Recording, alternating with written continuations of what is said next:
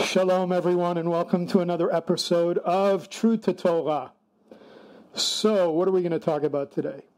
I go on Facebook quite often, as most of you do, and I see this question come up all the time. What is the question? It's a question about Mashiach, but not just Mashiach, Mashiach ben Yosef.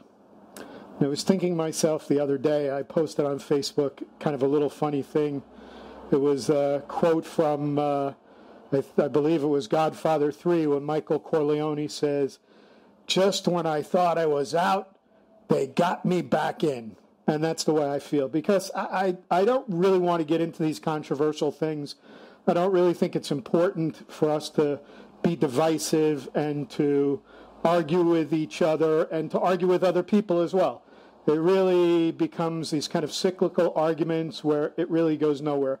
But at the same time, I think it's ridiculous when I see people posting things or discussing things that I feel like they really don't know about, they really don't understand, and it's even more disconcerting when I see them posting snippets from rabbinic text, from Jewish texts, from ancient Jewish texts, trying to prove their points about who Mashiach ben Yosef might be. So I thought it would be a really good subject to tackle. And so that's going to be the subject today. I want to thank first Rav Moshe Shulman and Rav Pinchas Winston for some of the insight that I got in reading some of their material, along with some of my own studies on this subject. I want to start off with a pasuk, with a verse in the book of Deuteronomy and Devarim, chapter 16, verse 18, that says, "Judges and officers you will set up in all your gates." There are many commentaries that explain this particular pasuk, this particular verse in Scripture, on different levels. One of which is the level of every individual acting as a judge in his own life. Because life is really one judgment after another. We have judgments that we do correctly that kind of lead to growth in our lives and result in Olam Haba, the world to come. And then we have bad judgments that we make that kind of lead us to just the opposite, where we're constantly making tshuva. And that's the amazing part of a relationship with Hashem, is the idea of being in a constant state of tshuva, a constant state of repentance, a constant state of trying to draw close to Hashem, draw near to our Creator. The Talmud teaches and advises and warns. It says, a judge only has what his eyes see, from Bava Batra 131a. There's also a very famous story that I want to talk about as well, which I think is relevant. Sometimes people hear the stories and they say, what are you talking about? How is that relevant? But this is a famous story from the Tractate of Makot in Talmud Bavli, in the Babylonian Talmud. Most people know this story. If you don't know, it really is an amazing story, and hopefully we get something out of it as it relates to this. What the story is that it happened that Rabban Gamliel, Rabbi Eliezer ben Azariah, and Rabbi Yehoshua and Rabbi Akiva were going to Yerushalayim. They were going to Jerusalem. And when they arrived at Har Hatzofim, to the Mount Scopus, they tore their clothes as a sign of mourning over the destruction of the Beis HaMikdash, over the Holy Temple. When they reached the Temple Mount, it says they saw a fox coming out from a place where the Holy of Holies had been, and they began to cry, the other rabbis, but Rabbi Akiva laughed. And they asked him, "Akiva, why do you laugh?" And he said to them, "Why do you cry?"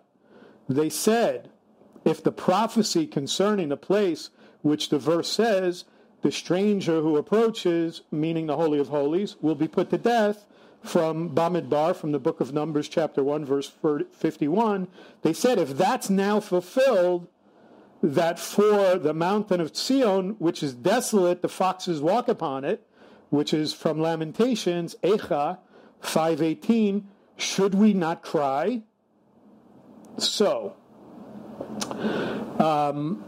Because in that particular verse, in Echa, in the book of Lamentations, 151, it actually says, and when the tabernacle is set out, the Levites shall take it down, and when the tabernacle is to be pitched, the Levites shall set it up, and if any outsider comes near, he shall be put to death. So they're using these verses, and sometimes people say, when we look at the Talmud, it makes no sense. These guys quote these verses, and we have no idea.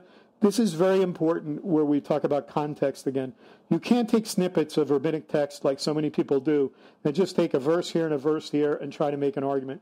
You have to know what the context is. You have to know what the Mishnah is, what the law that's being discussed, and then understand that the Gemara, the discussion that's being discussed on that Gemara has some significance if you really look at the whole story contextually. So they use these verses, and they said, that's why we're crying. And he said, Rabbi Akiva answered, and he said, that's precisely the reason why I am laughing. He says, it says in Yeshayahu chapter 8, verse 2, it says, I will take faithful witness to record Uriah HaKohen and Zechariah. Why Uriah mentioned together with Zechariah? He says the former was from the time of the first temple, and the latter was from the time of the second temple. He says, it is therefore to make the prophecy of Zechariah dependent on the prophecy of Uriah. Uriah said, and we see this in Micha, in the book of Micah, chapter 3, verse 12, because of you, Zion shall be plowed as a field, and Jerusalem shall become heaps. And then it says, Zechariah said, in Micha, chapter 8, verse 4, there shall still sit old men and old women in the streets of Jerusalem, in the streets of Jerusalem. Said, now until the prophecy of Uriah was fulfilled, I was very concerned that the prophecy of Zechariah might not be fulfilled. However, now that I have seen the fulfillment of both Uriah's prophecy, it is clear that the prophecy of Zechariah will come to be.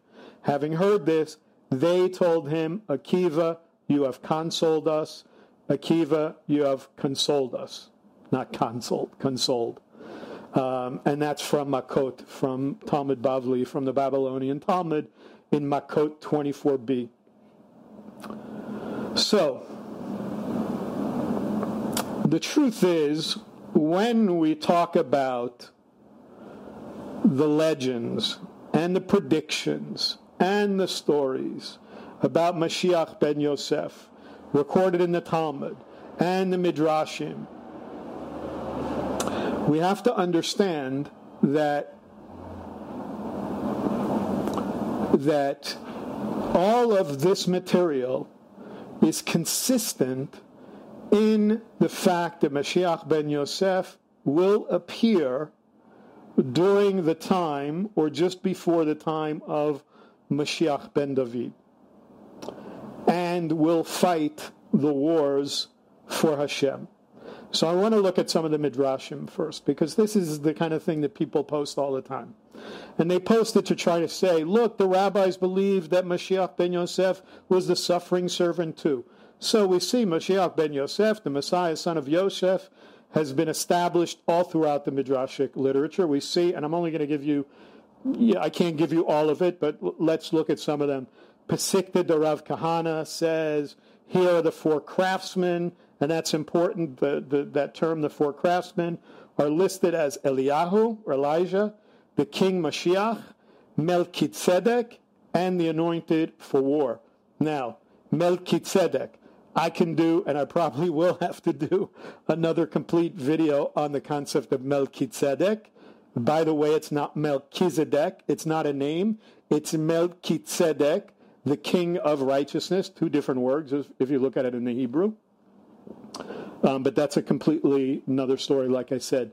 Pesikta Rabati says, likewise, the four craftsmen are listed as Eliyahu, the king Mashiach, Melchizedek, and the anointed for war.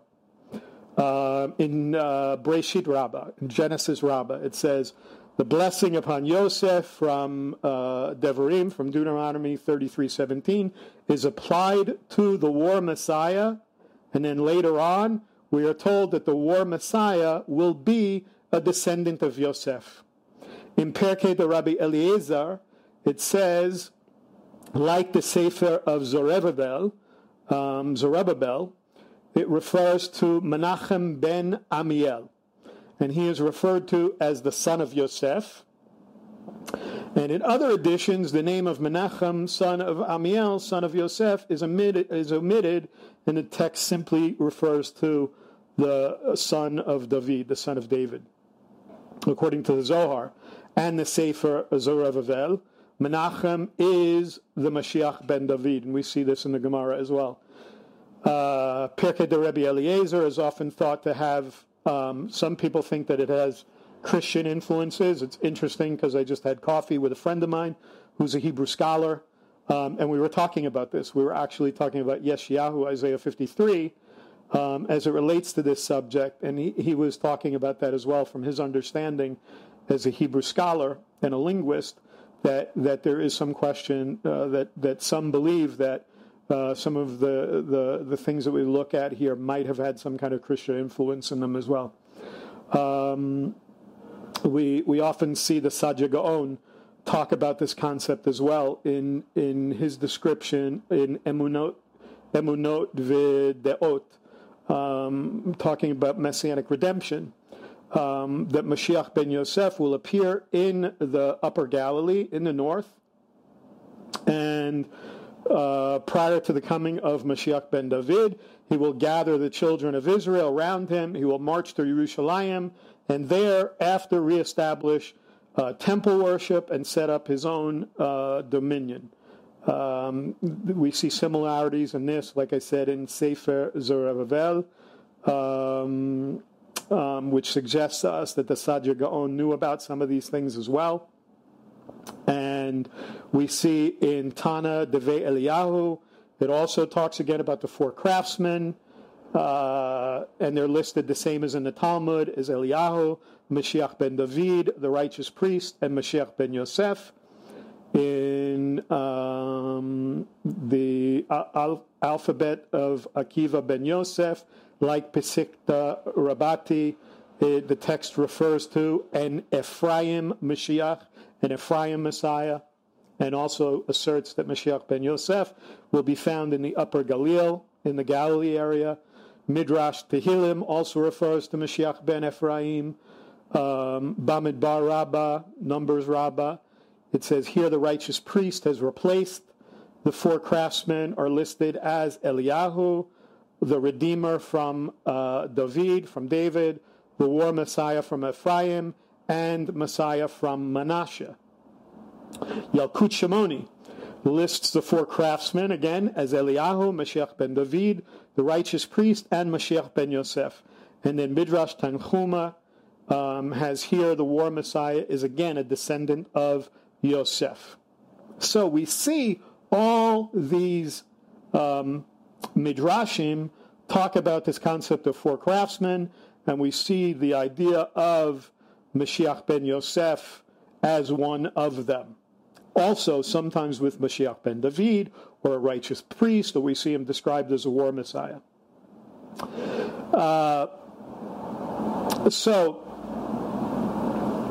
really what ends up happening is when we deal with people who do not understand the Jewish concept of two messiahs, they make the error of misinterpreting some important Jewish texts, specifically in the Talmud, in Sanhedrin 98b, which shows two opposing verses from the Tanakh, both of them alluding to one who either comes with the clouds of heaven or one who comes lowly and riding on an ass. And we know, my friends, how they misinterpret it and who they try to say that this is speaking about.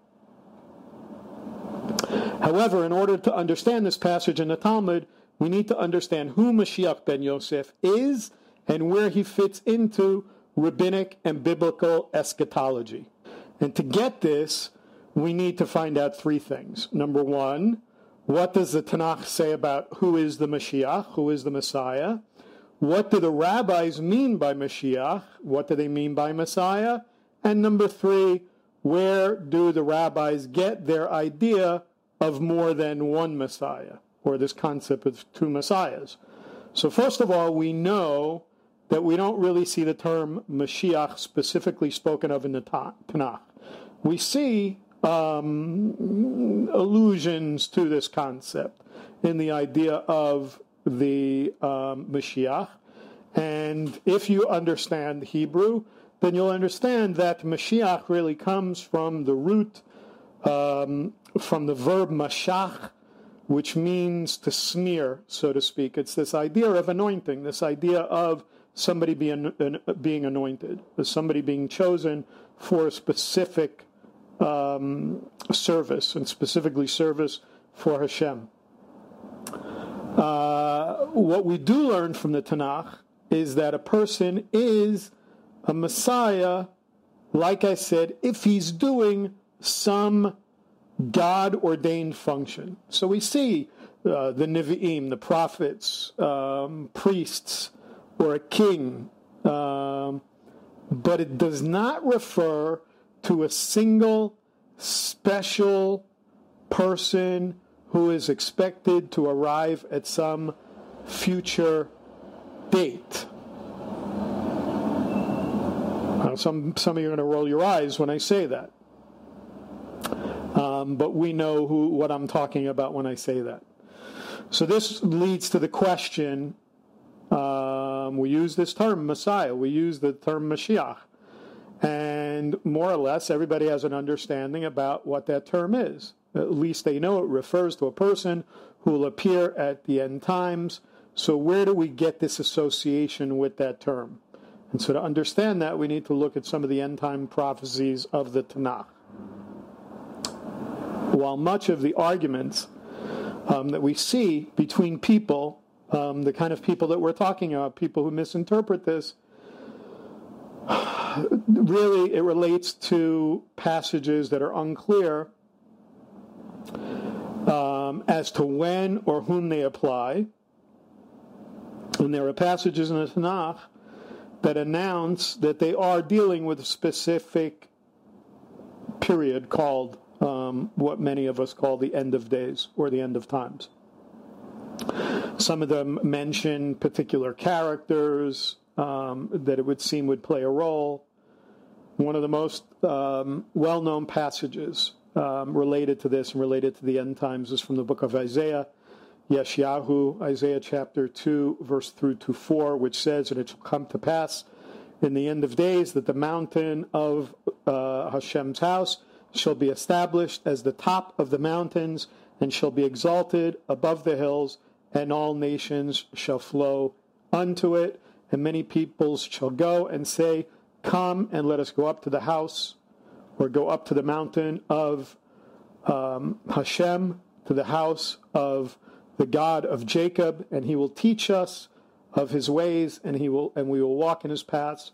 For out of Zion shall go forth the Torah, and the word of Hashem from Jerusalem, and he shall judge between the nations, and shall decide for many peoples, and they shall beat their swords into plowshares, and their spears into pruning hooks. Nation shall not lift up sword against nation, neither shall they learn war anymore." So, Bezat Hashem, God willing, we should only see that day very, very soon. So here we see the announcement of the end of days with a few specifics of that time. So let's see what will happen. Okay? It says that people will gather in Yerushalayim to worship Hashem, that war will end, and the nations will be judged. And then we look at another famous one, also in Isaiah, in chapter 11. It says this. It says, "And there shall come forth a shoot out of the stock of Jesse, and a twig shall grow forth out of his roots, and the Spirit of Hashem shall rest upon him, the Spirit of wisdom and understanding, the Spirit of counsel and might, the Spirit of knowledge and of the fear of Hashem.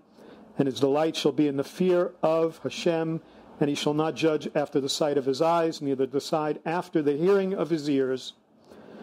But with righteousness he shall judge the poor, and decide with equity for the meek of the land, and he shall smite the land with the rod of his mouth, and with the breath of his lips shall he slay the wicked, and righteousness shall be the girdle of his loins, and faithfulness the girdle of his reins, and the wolf shall dwell with the lamb.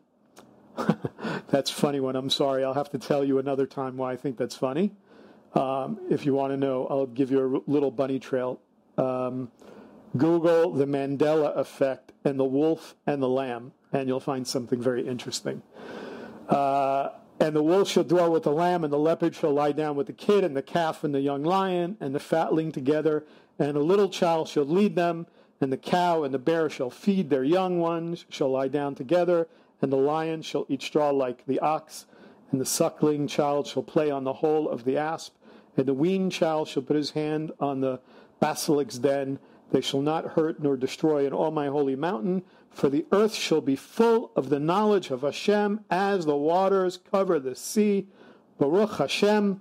And it shall come to pass in that day that the root of Jesse, that standeth for an ensign of the peoples, unto him shall the nations seek, and his resting place shall be glorious.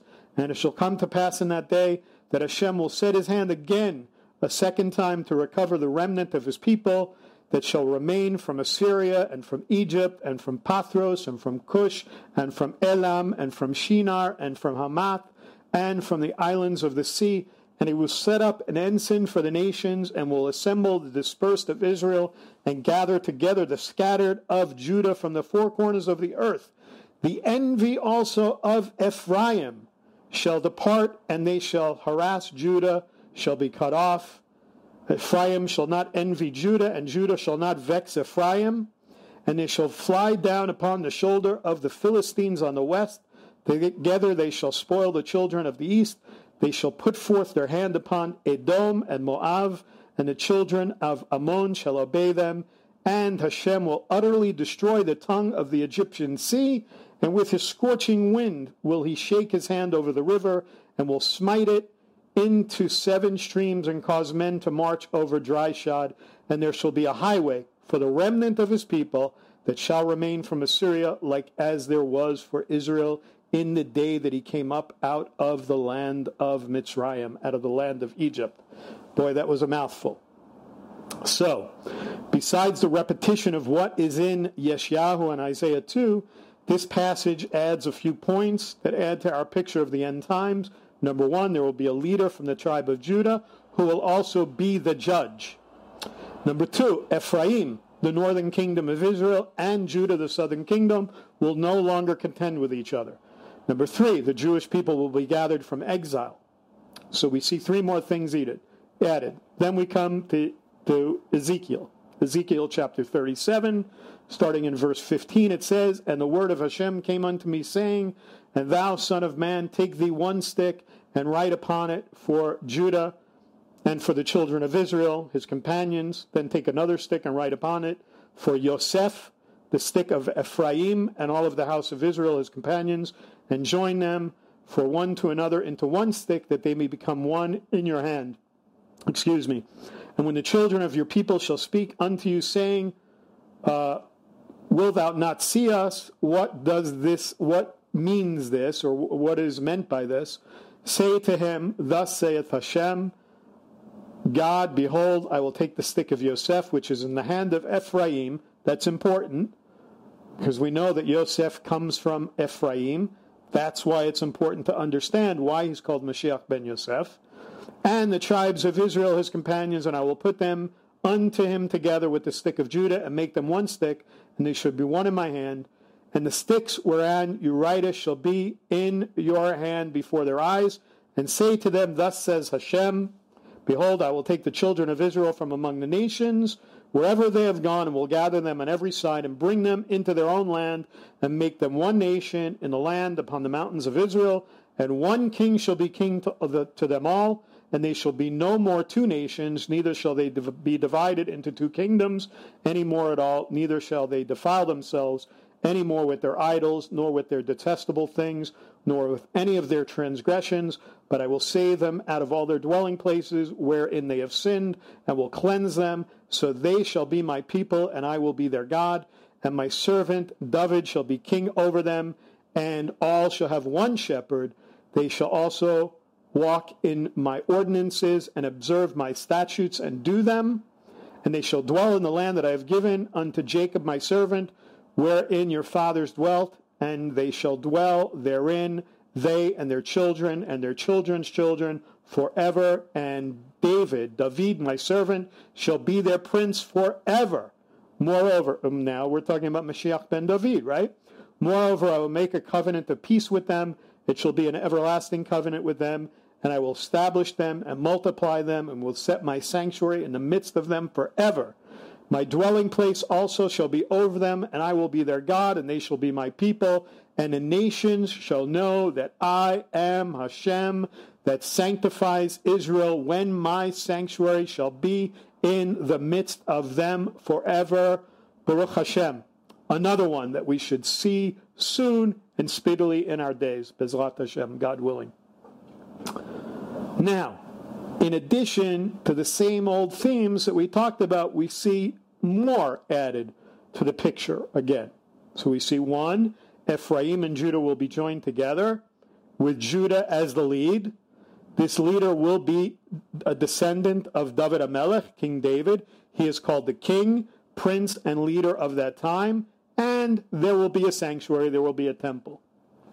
What's interesting about this passage in Ezekiel is that Ephraim and Judah are on the same level, but the Judah will still lead. What happens to the leader of Ephraim? If we look further in the book of Ezekiel in chapter 40 to 48, which talks about the reestablishment of the temple, we see another important figure in that time, and there we learn about the priesthood, and specifically in chapter 44, it refers to one particular single priest. Okay? And then finally, we look at in Malachi chapter 3, which adds another piece of information in verse 23 and 24 that says, Behold, I will send to you Eliyahu the prophet before the coming of the great and terrible day of Hashem, and he shall turn the heart of the fathers to the children, and the heart of the children to their fathers, lest they come and smite the land with other destruction. So to summarize, what we have seen in these end-time verses that we're reading, there will be a Davidic king or leader, a priest, and the prophet Eliyahu. Interesting, right? We talked about the four craftsmen, and we kept seeing the same type of people, the same characters. And sometime during the last late Second Temple period, we see that these people are referred to as messiahs.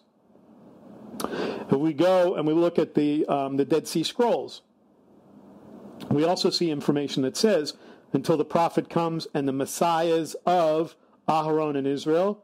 So here we see three figures mentioned above. We see the prophet, the priest of Aharon, and the leader of Israel. So here are three messianic type characters in the end of days, in the biblical text, and in the Dead Sea Scrolls.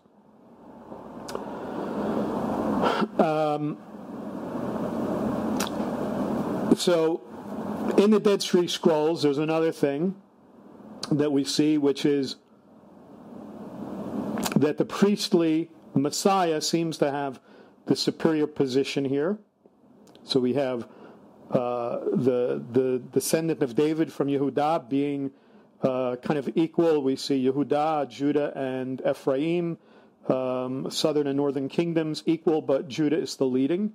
And here we see this kind of, in the Dead Sea Scrolls, this concept of the priestly Messiah having a superior position. And then we also see that there is no mention of the house of Israel, the northern tribes referred to as Ephraim, in the Tanakh. This is really not a big problem, because we have limited material in the Dead Sea Scrolls about this. But what do we see about Ephraim and the leader of Ephraim? So to kind of understand this concept of the two messiahs that we're talking about, that we see in rabbinic text, we'll look at a couple of verses, and we'll look in Zechariah, in the book of Zechariah, chapter 2. And it says in verse 1, And I lifted up my eyes and saw, and behold, four horns. And I said unto the malach, unto the angel that spoke with me, what are these? And he said unto me, these are the horns which have scattered Judah, Israel, and Jerusalem. And Hashem showed me 4 craftsmen. Wow, here we see the 4 craftsmen again.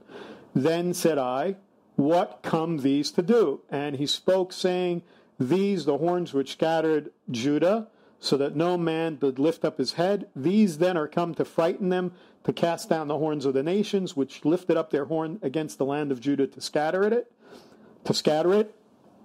And I lifted up my eyes and saw, and behold, a man with a measuring line in his hand. Then I said, where are you going? And he said to me, to measure Jerusalem, to see what is the breadth and what is the length. And behold, the malach, the angel that spoke with me, went forth, and another malach, another angel went out to meet him, and said unto him, run, speak to this young man, saying, Jerusalem shall be inhabited without walls for the multitude of men and cattle therein. For I, saith Hashem, will be unto her a wall of fire round about her, and I will be the glory in the midst of her. Flee then from the land of the north, saith Hashem, for I have spread you abroad as the 4 winds of the heaven. Says Hashem, Ho, Zion, Zion, escape, that dwellest with the daughter of Babylon. For thus says Hashem of hosts, who sent me after glory unto the nations which spoiled you. Surely he that touches you touches the apple of his eye.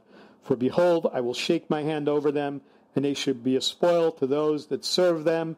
And you shall know that the Lord of hosts has sent me. So these verses seem to be talking about, again, the end of days. Jerusalem is filled again with people. And verse 10 indicates the ingathering, which we have seen the Tanakh places in this time period, in the end of days. But if we look back, we see that there are 4 horns, which represent the enemies of the Jewish people, who sent them into exile. Opposed to them are 4 craftsmen. So we see the 4 horns that exile them, and then we see these 4 craftsmen who cut them down. And these 4 seem to be important figures in the end time. So who are they? And I already read to you some of them in the Midrashim. So what do the rabbis teach? Well, the rabbis talk about this in the Talmud, in Masechet, in the tractate of Sukkah, 52b. It says, and Hashem showed me 4 craftsmen. Who are these 4 craftsmen?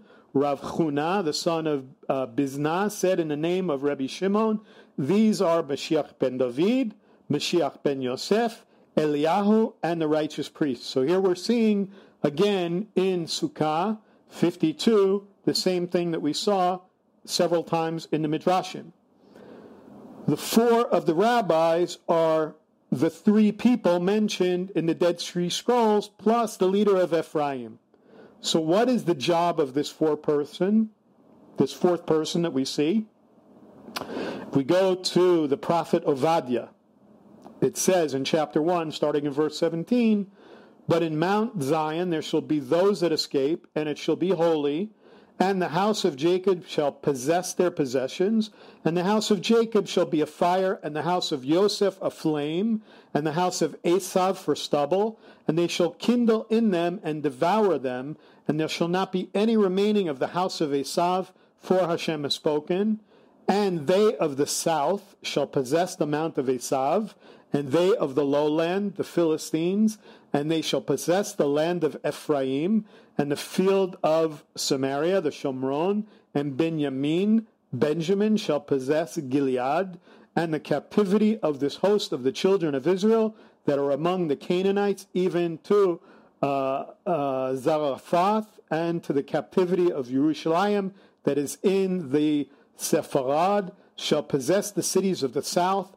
And listen to this, verse 21, and saviors, plural, shall come up on Mount Sion, on Mount Zion, to judge the mountain of Esav, and the kingdom shall be Hashem's. So we see from verse 18 that the house of Yosef, including its leader, has a military role in this period of time that we call the end of days. And then verse 21 indicates that this is a joint effort. From this we see that the time when the Mashiach ben Yosef comes ends with a period of peace. So, this would indicate that the period that we've seen in all of this that we're looking at so far, there is a world of peace and a renewal of the kingdom of David HaMelech, the kingdom of King David.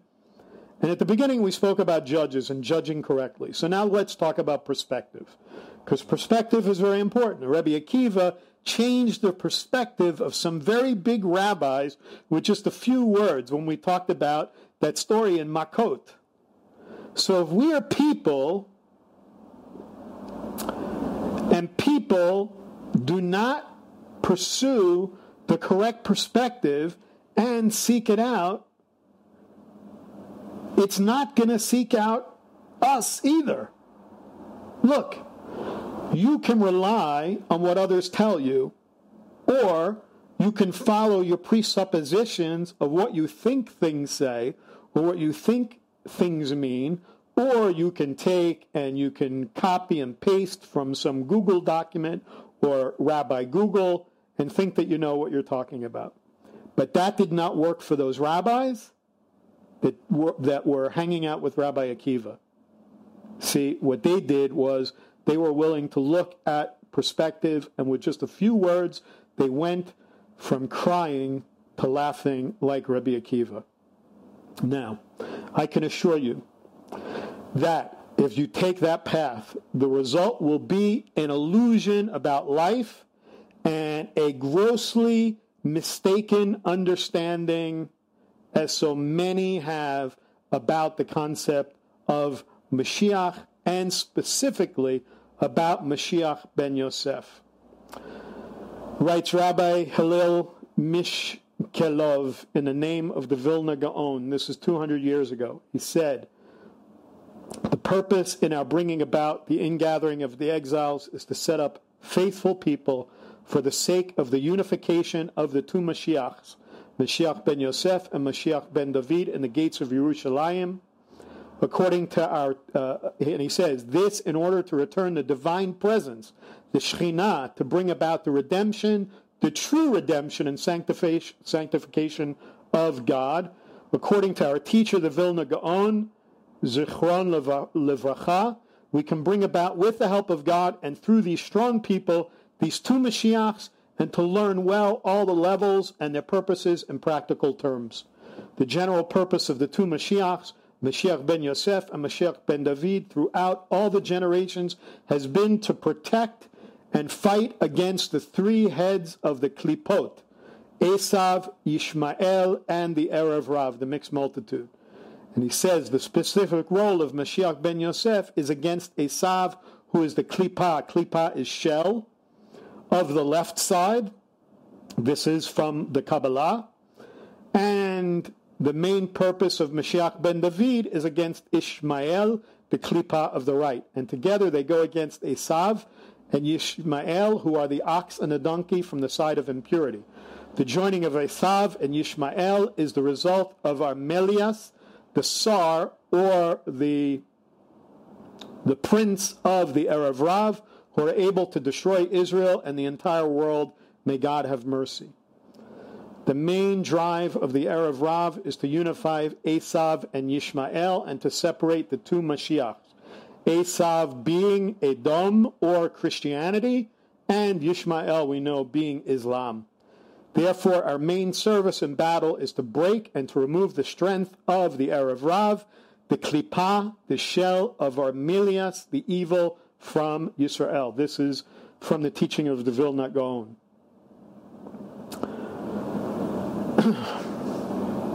He goes on to say the war against the Erev Rav is the most difficult and bitterest of all, since it's very hard to know what they are planning and how much damage they plan to cause.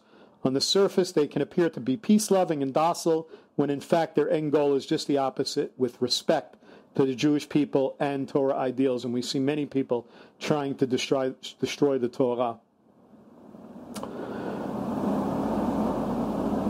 The only question we have to ask ourselves is, who is the Erev Rav? Who can fight against an enemy you can't recognize? Are they Jewish? Are they not Jewish? According to some, they are. According to others, they're not. But we don't know. However, according to everyone, we shall see, Bezrat Hashem, that they are very problematic and set up the final showdown of history. There's a footnote of this to the above quote, says regarding the klipa of the Erev Rav, the Zohar says, on the right side of Avraham, the level of chesed, revenge will be taken against Yishmael and his appointed leader. On the left of Yitzchak, the level of fear or givurah, revenge will be taken against Esav and his appointed leader. Through the two Mashiachs, the one from the right being Mashiach ben David, and the one from the left being Mashiach ben Yosef, until the coming of Shiloh from Bereshit, from Genesis 49:10. The faithful shepherd on the level of Tiferet Yisrael. Through them revenge will be taken against Esav and Yishmael and the Erev Rav, because the Erev Rav is taught to be a combination of Esav and Yishmael, just as Yaakov is a combination of Avraham and Yitzchak. I know this is a lot to take in and a mouthful, but it's a lifetime worth of learning and studying from these great rabbis, moving from level to level of Torah understanding. It incorporates learning Torah not just for the sake of knowing halakha, but also for the sake of understanding Jewish history and God's providence and his expectations of our involvement in that. A person who possesses information and responds accordingly in this world, in the secular world, is considered savvy. In the realm of Torah, he's called a chacham, a wise person. God willing, we've seen the end of things like this, the ends of crusades and pogroms at the hands of Esav. But the problem with Esav has always been that he's a charmer. Whether it's the way he dresses or speaks or seems to act, culturally refined, and somehow Jews always get lulled into trusting him, only to get burned royally in the end. Perhaps this is why Chazal, our sages, saw fit to make it clear from the start that no matter what you want to believe about Esav, it is a well-known law that Esav hates Yaakov from Bahalotacha, from the Parsha. Since 1948, we've also seen the battle against Yishmael. So let me summarize the rabbinic writings with regards to Mashiach ben Yosef. So we know that according to the Tanakh, there is going to be a time of great trouble, and a leader of the tribe of Ephraim will arise to lead the military against these nations who control Yerushalayim at the time. He will be successful, but after his initial victory, he will die in battle. This will cause great mourning, and many will lose their faith. At that time, the Mashiach ben David will be revealed. He shall finish the battle, after which he will resurrect all the dead, starting with Mashiach ben Yosef. And both of them will go up to Mount Zion to fulfill the prophecy in Ovadia, verse 21, that says, and the Saviors shall go up to Mount Zion and judge Mount Esav, and the kingdom will be for Hashem. There is the fulfillment of all the major prophecies, like an end to war and a world at peace, and a Jewish people, and a restored Yerushalayim with the third temple. So, finally, number one, there are two different people from two different tribal families. One, Mashiach ben David from Yehudah, the other, Mashiach ben Yosef from Ephraim. They live at the same time, not one person coming at two different times. Mashiach ben Yosef never takes the throne, nor is he entitled to it. Mashiach ben Yosef is a warrior. Mashiach ben David also will be.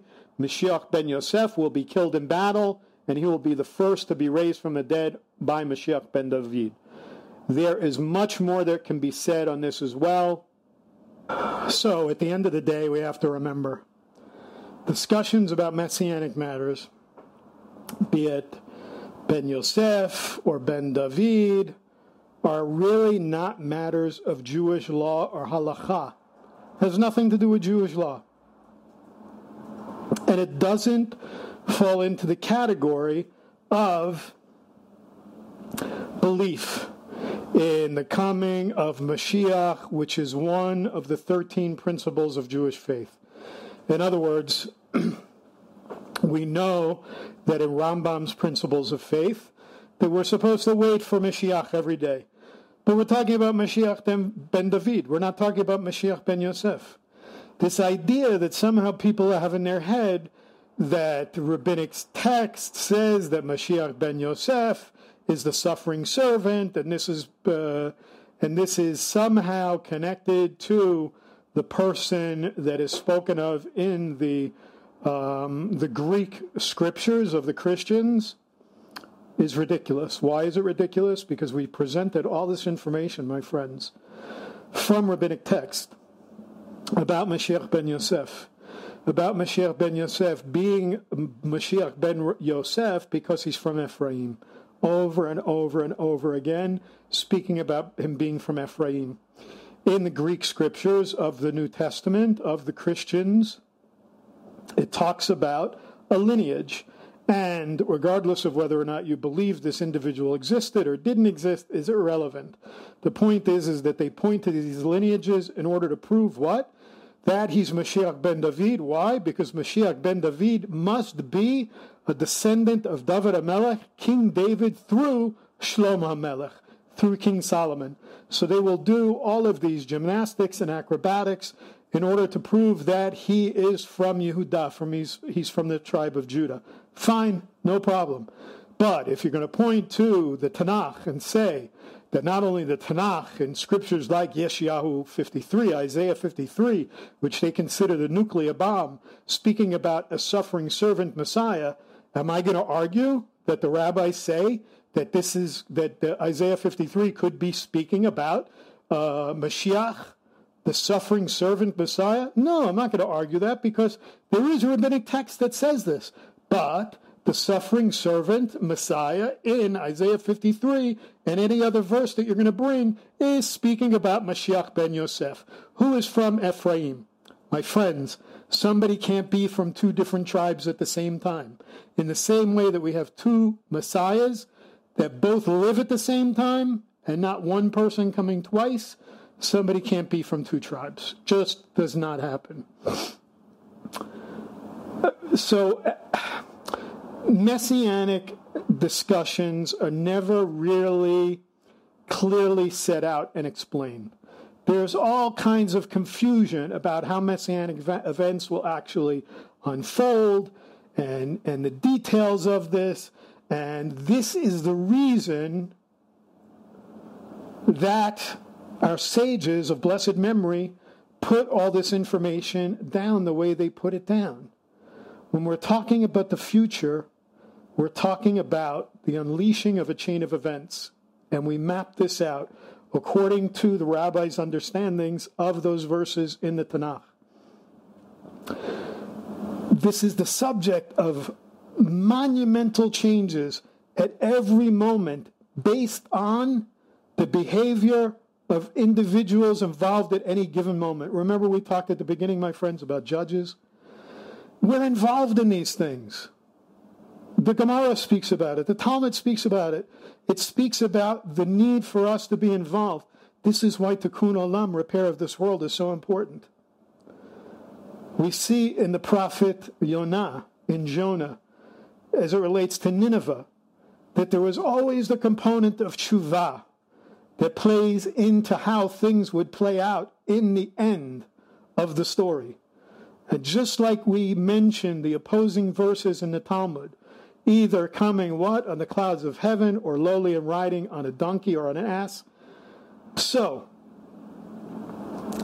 as can be seen throughout the literature that we looked at, on the subject, Mashiach ben Yosef is to come as an actual sort of a political figure, this military figure, a flesh and blood human being who fights and dies like any other normal human being. His role in history is set, and it's set not by what people think he is or what people say he is based on their understanding, but the very concept of Mashiach was developed by the rabbis of Judaism from the verses, from the Gemara, from all of the texts that we've talked about in this video. He's supposed to be a military warrior, almost a general of sorts, a man of violence, a man who's going to take back until his time is ended, the victory for Bnei Israel on behalf of Hashem. Nowhere at all in classic literature are any specific spiritual attributes ascribed to him. He is never described as some kind of overwhelmingly holy man or righteous individual. He's not described as some enlightened sage or a master of Kabbalah. Mashiach ben Yosef has always been described in classical Jewish literature as just what he is supposed to be, a military leader and a leader of latter-day Israel whose role in history is to wage the wars of Hashem against the evil empire of Edom/Esav. This is who Mashiach ben Yosef will be, just as originally described, and all later embellishments about his career, about his soul, about his spiritual nature, and his identity may or may not be true. The Zohar teaches, the Zohar HaKodesh, the Zohar HaKadosh, the Holy Zohar, teaches an alternative. According to the Zohar, Mashiach ben Yosef is to be killed by a king of Persia, modern-day Iran, who is to invade and conquer Israel. Regardless of who it is that gets to kill Mashiach ben Yosef, apparently his fate is to face death. This is agreed upon by all sources. But his fate is not to face death 2,000 years ago. His fate is to face death when he comes and he fights the battle of Hashem in the end of days, according to what the scriptures say in the Tanakh. Although Kabbalists, since the days of the Arizal, the Holy Ari, have prayed that Mashiach ben Yosef would not have to die. Such a change like that would require such drastic changes amongst the Jewish people, the likes of which have never been seen in history. Yet the classic midrashim relating the matter never actually revealed to us the reason why this has to be so, that he has to die. For the reason to this, we have to turn to the literature of the Kabbalah, of the Kabbalists.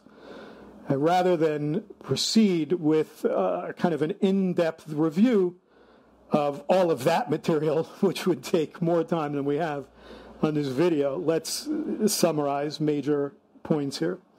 Rabbi Chaim Vital, master Kabbalist and the one who codified the writings of the Ari, sums up that Mashiach ben Yosef's fate by saying this, that his date with death is due to the fact that his soul emanates from the tree of knowledge of good and evil instead of emanating from the tree of life. And this metaphor is packed with so much meaning. As we know, in Gan Eden, in the Garden of Eden, there were these two trees. Eating the fruits of one brought eternal life, and eating the fruits of the other brought death. Adam, as we know, ate from the tree of knowledge of good and evil and brought death into the world. Mashiach ben Yosef, as the true son of man, the son of Adam, follows in his footsteps, and like every other human being since Gan Eden, is destined to go the way of all the earth. Mashiach ben David, on the other hand, is said to eat from the tree of life, and as such will introduce to the world a radical removal of the concept of what we know as death. Yet the metaphor of these two trees also goes beyond the mere application to human versus spiritual life.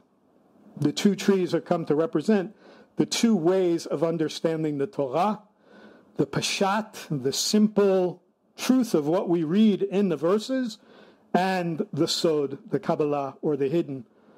Kabbalah has always been called the tree of life, whereas pashat, the study of what we consider the pashat, the real meaning, the non-mystical Torah, has always been called the tree of the knowledge of good and evil.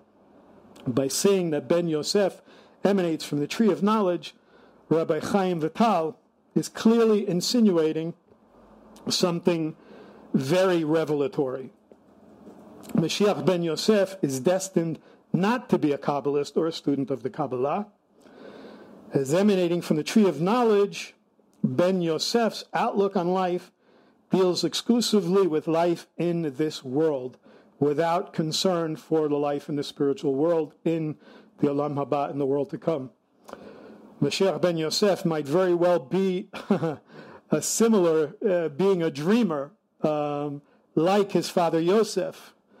Mashiach Ben Yosef could be, when we talked about somebody who's a man of the world, who has this knowledge of the world, we talked about being savvy as opposed to somebody who's a Torah giant, who's known as a Talmid Chacham or a Chacham. He's probably going to be coming more as this kind of modern-day secular politician almost. It's very possible who will come onto the world stage. This is just a possible perspective. Just kind of talking about this as an aside. In his heart and his private practice, perhaps he could have some righteousness and maybe somebody who's looking at the Torah and concerned with it, but on the outside, probably not so much. If Mashiach Ben Yosef is to be anything like his father Yosef, who he's named after through Yosef from Ephraim, then it's possible that he would most likely follow in his footsteps and appear one way in public and be a completely different person in private. And we can also go into a whole thing about that, of being recognized or not recognized, another mistranslation and misinterpretation by people who want to say, oh, they didn't recognize him, and then they will recognize him, meaning that someday we Jews will wake up to the fact who really the Mashiach is.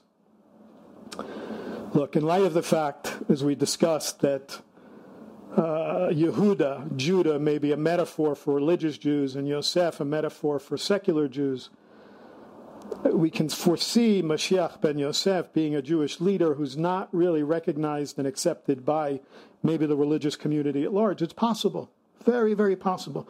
I've even heard it said that some people, in talking about this Mashiach Ben Yosef and being kind of a secular and being one way in private and another way in public, people have even said maybe Bibi, maybe Netanyahu could be Mashiach Ben Yosef in our generation.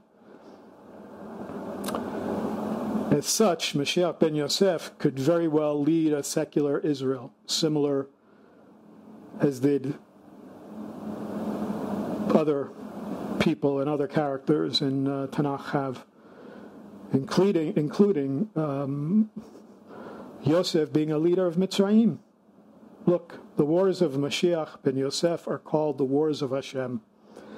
However, as with all wars of Hashem, that does not exactly mean that the wars are fought in the name of Hashem. We remember that Nebuchadnezzar, who destroyed Yerushalayim and exiled Yehudah, exiled Judah, acted as Hashem's agent. He was used by Hashem to do this. As the divine agent, he ruthlessly murdered tens of thousands of Jews, burned down the Beis HaMikdash, the Holy Temple, and perpetuated so many horrible things. Nonetheless, the Tanakh and the scriptures are clear that he acted as the unwitting and unknowing agent of Hashem to punish our people. Nebuchadnezzar acted for Hashem, but not in the name of Hashem. And it's possible, I'm just saying it's possible, that Mashiach Ben Yosef could very well do the same thing. I want to close with this. The Rambam, in Hilchot Melachim, in the Laws of the Kings, writes, our sages taught from Brachot 34b, there will be no difference between the current age and the era of Mashiach, except our emancipation from subjugation to the foreign kingdoms. The simple meaning of the words of the prophets appears to imply that the war of Gog and Magog in Yechezkel, in Ezekiel chapter 38, will take place at the beginning of the Messianic age. Before the war of Gog and Magog, a prophet will arise to rectify Israel's conduct and prepare their hearts for the Geulah, for the redemption, as it is written in Malachi 3:23, "Behold, I am sending you Eliyahu." We talked about this before the advent of the great and awesome day of Hashem. He will not come in order to declare the pure impure, nor to declare the impure pure, nor will he come in order to disqualify the lineage of those presumed to be blemished. Rather, he will come in order to establish peace in the world. As the above prophecy continues in that prophet, he will bring back the hearts of the fathers to the children. Some of the sages say that Eliyahu will appear immediately before the coming of Mashiach. All these and similar matters cannot be clearly known by man until they occur. This is the Rambam, for they are undefined in the words of the prophets.